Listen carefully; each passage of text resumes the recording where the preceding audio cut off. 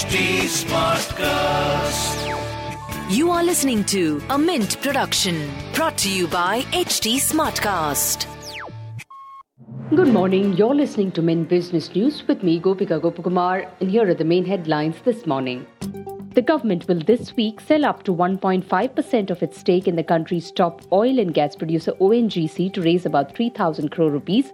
The offer for sale by the government will be open on March 30th and 31st. Adani Group has achieved financial closure of Navi Mumbai International Airport project through execution of financial documents with State Bank of India. The lender has underwritten the entire debt requirement of 12,770 crore rupees for the project.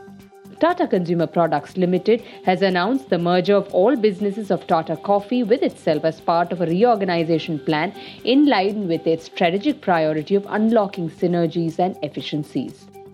The price of motorcycles and scooters manufactured by Hero MotoCorp will be up by 2,000 rupees from April 1st.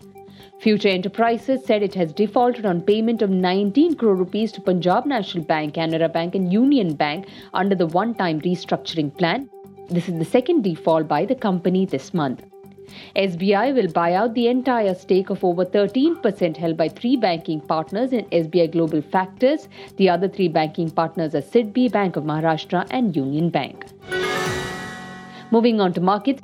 Indian markets may witness a positive start in trade today. The peace talks between Russia and Ukraine increased hopes of de-escalation of war as Kremlin offered to cut back its operations in northern Ukraine. The indices in Wall Street in Europe also appreciated the progress and made gains between 1 to 3%. Crude prices fell before climbing again. In Asia, shares in Japan declined while that in Hong Kong, South Korea, Australia and Shanghai advanced in early trade. In business term of the day, we look at fiscal policy. Fiscal policy refers to the use of government spending and tax policies to influence economic conditions. Fiscal policy is often contrasted with monetary policy, which is enacted by central bankers and not elected government officials. With that, it's a wrap on today's edition. Thanks for tuning in. Have a great day. See you tomorrow. Bye-bye.